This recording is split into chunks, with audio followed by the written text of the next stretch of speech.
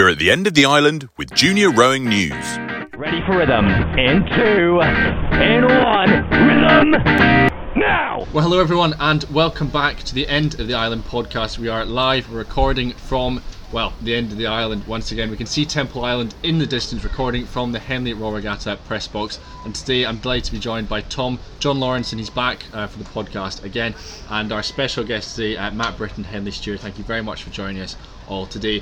We've got 15 minutes, a rundown of action and various other topics of conversation, but we'll go around the four of us very quickly just to pick out some of the standout races today. And Matt, coming to you first of all, what's been some of the highlights of day two? We've had rain, we've had sun, we've had all sorts of weather, but in terms of on the water, what's been your standout performances? Well, yeah, great question. I mean, I was just rapping with Tom on the YouTube commentary, and we saw the dark heavens receding into the distance, and I was saying, we've had like 4 seasons today. We had we came out of the mists of time first thing in the morning. First race of the day, Molesey Tideway Scullers, one of the 3 races I was hoping that would go Molesey's way, and none of them did today, unfortunately. And so yeah, it felt like crews were rowing out of the mists of the time then middle of the day, some great action, great races, monsoon rain conditions, followed by really quite tricky swirly breeze, and combined with the poppy water, so I thought that was quite difficult as well. Some of my favourite races at this stage of the regatta are often the junior men's and junior women's quads, which Tom and you guys know much better than I do. But I think you get some great racing, and you just see sort of almost the experience growing stroke by stroke as you go through those races. So I love that. John, what about you? You've been sat on the bank. We've all sorts of things going on. The Thames Challenge Cup, we had London winning by disqualification. You've had some of your Bath Cruise racing as well. What about you? What took your fancy today? So I'm going to stick on the topic of the quads, and probably my pick of the day. Bit of an upset in the Prince of Wales. We had Craft Bree Green Racing from the USA. I had them tipped to win the Prince of Wales this year, but certainly a very strong crew on paper. And, Did I tell you that? So I've got all my predictions wrong. But a bit of a crash in their race, and so they're now out. So Hinksey and Exeter going through instead. So that's a bit of an upset in that race, and probably paving the way, I think, for Leander in that event. But good for my boys at Bath, so they've got through, and they'll be facing Hinksey tomorrow. So good for them, and very exciting indeed. And Tom, we had the likes of Jess Eddy, Katie Greaves racing in the Stoner Challenge Cup. But you yourself had another stint on the commentary again today. Some hotly contested action in the Princess Elizabeth, as there always is. What about you? What were your highlights of the day? Yeah, I was lucky enough to like Matt say, learn from one of the best in Matt on the comm slot. He's a lovely man. And you're on the podcast, I've got to say nice things, right? But my race of the day probably doesn't come from my stint on comms. It came from the PE St Joe's against Shiplake. I mean, I was actually pretty convinced Shiplake were going to turn St Joe's over. So kudos to St Joe's for showing their pedigree and showing their form from the US and bringing their sort of quality over to the Henley stretch, and I think that's going to make for a really interesting Friday match-up with St Paul's, who of course won this event in 2018 by the proverbial mile, and are specialists at Henley. So let's see how that unfolds. Yeah, the PE is always sensational. I in my very, very distant youth, I raced 3 times in the PE. Actually, first time got knocked out on the second day, just like Shiplake did there, devastated. But actually, we shouldn't really have gone any further in the competition. We were rubbish. But then won 2 years running with the same crew. And that's one of the reasons that I love rowing, because that kind of thing forges friendships like nothing else, and gave us the confidence. We were a ridiculously small and awkward crew, but we just beat everybody, and that gave us the confidence. Turns out I was rowing with Olympic gold medalist Johnny Searle, but at the time, he was pretty rubbish. So did you win any other categories at Henley apart from the PE? I rowed in a couple of other events. I won the Wyfolds as well, way back in the day, for Notts County Rowing Association. We just watched the young woman in the Notts County colours again. We had those bright green lycra suits when lycra was a new thing, and loved the Wyfolds. A different event in those days, but absolutely loved winning in a coxless 4. And we've seen many of the coxless crews struggling with tricky conditions here, and I think it's great when you get a coxless boat running well. That's my favourite boat class, actually. 100%.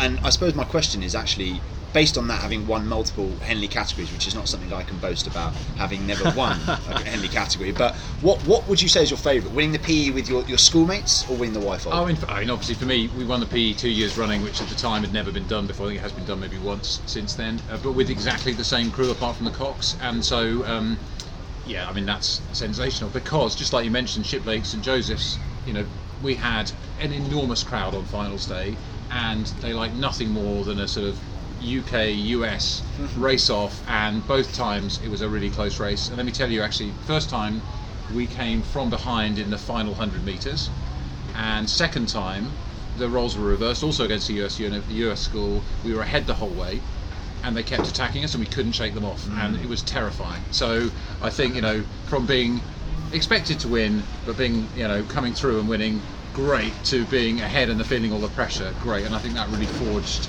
some of my character, allowed me to do a few things after that. So.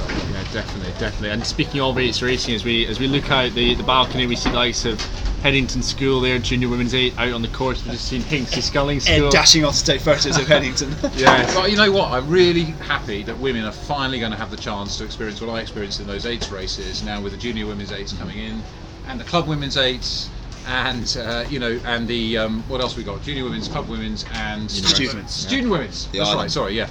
The Island and the Wargrave. So brilliant to see that, and I think already we're seeing some class Junior Women's 8s. And what we saw when the Junior Women's quads came in Henley, you'll be too young to remember, is just an explosion of clubs producing better and better and better quads, and it lifted everyone, and that's what this is all about. For me as a steward now, we think hard about the programme and how do we kind of develop the sport of rowing, and we want everybody to aspire to come and race here in whatever category, male and female, any club, any university, or open, international teams who want them to come and race here.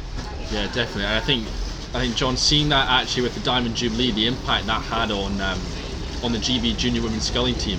Hopefully, sort of in 2, 3, 4 years down the line, we're going to see the exact same thing happening with the likes of the Junior Women's 8s, and the same impact again on under 23s for the University Women's 8s. Yeah, exactly. I mean, like you say, we've seen it with the Diamond Jubilee, and particularly for the students as well. We've got 2 student men's events at Henley, so previously with not even one event for the women. So it's fantastic to have that now with the Island, and really seeing the strength in our student rowing here in the UK, and hopefully keep some of the students here in the UK to compete for our top clubs, and like you say, strengthening the national team.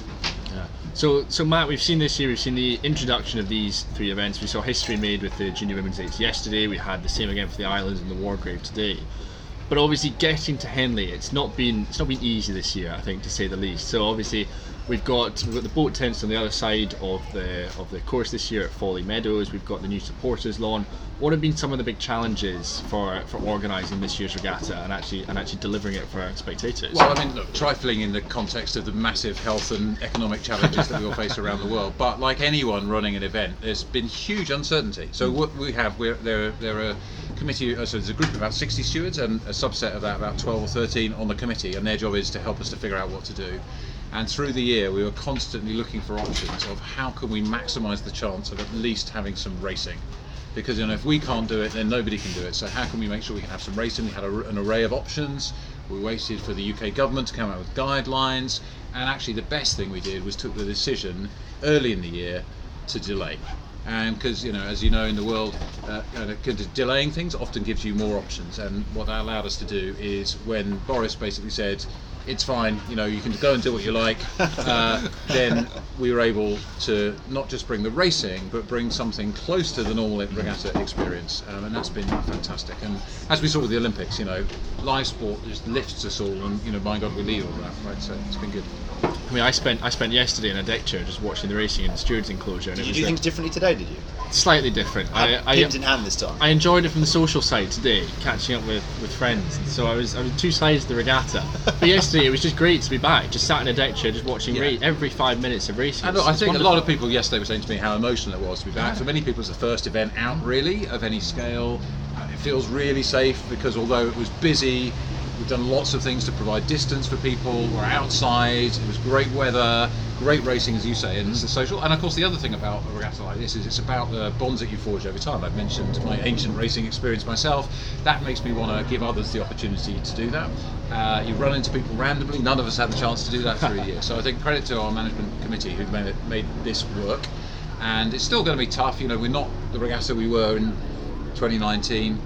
Record entries then, 660 entries, I think. and so we're down to 490 this year. Only 10% or so of those were international. We were 24% international in 2019.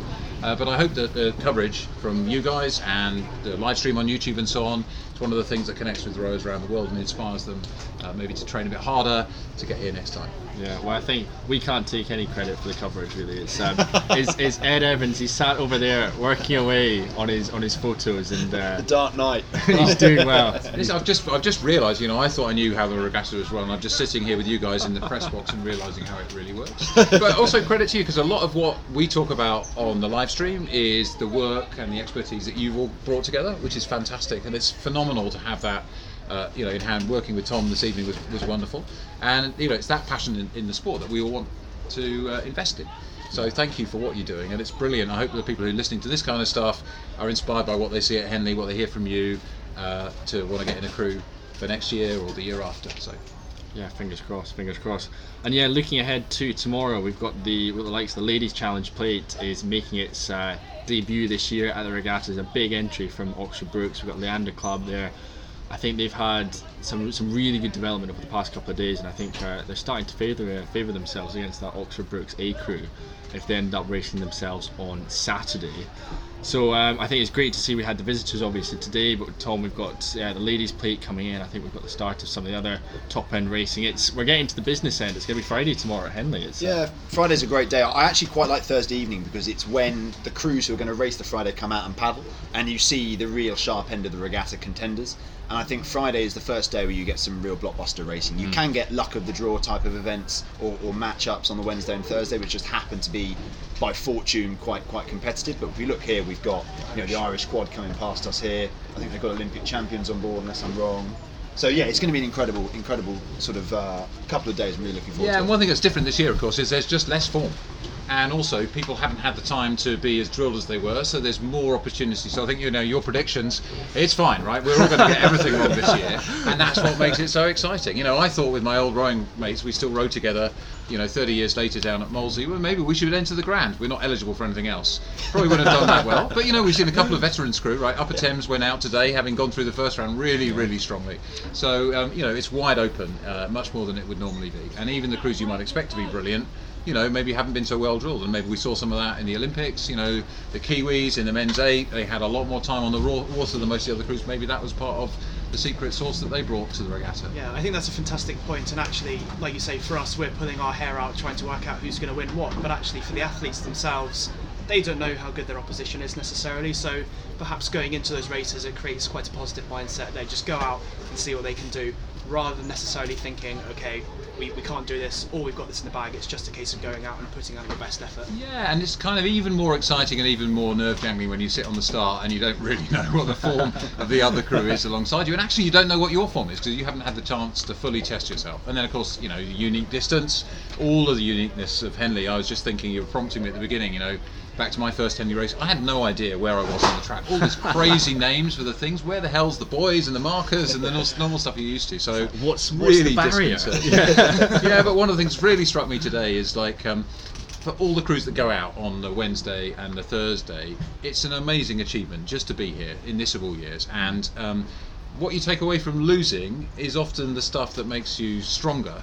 What you take away from winning can also be life-changing, but I think it's something which we need to kind of think much more about in sport generally, is how do you think about winning in a longer sense. And one person I can recommend for your podcast, if you can persuade her, is Kath Bishop, fellow steward, Olympian, Olympic silver medalist. She's written a book recently which I think is brilliant called The Long Win, and it seeks to sort of redefine winning from, her Olympic history was basically pushing herself really hard and trying to focus on her Olympic dream. And then she had a bit of time out and came back and redefined it as a journey where she was trying to grow and develop and be better all the time, and that just changed the perspective completely. Got Olympic silver, and actually that's a win for her. So I think thinking about what we mean is winning, and thinking about that journey is something that we all need to put more into as a sport. I'm going to WhatsApp Kath right now. I was going to say, if you can't put it in a word, we will have her on tomorrow night. I'll do what I can. I'll drop her a message. That's all good. I think she's on the commentary group. But I think, you mentioned sort of the hotly anticipated racing. We've got some great matchup. We've got Neerhuis against Edinburgh, particularly in the Temple.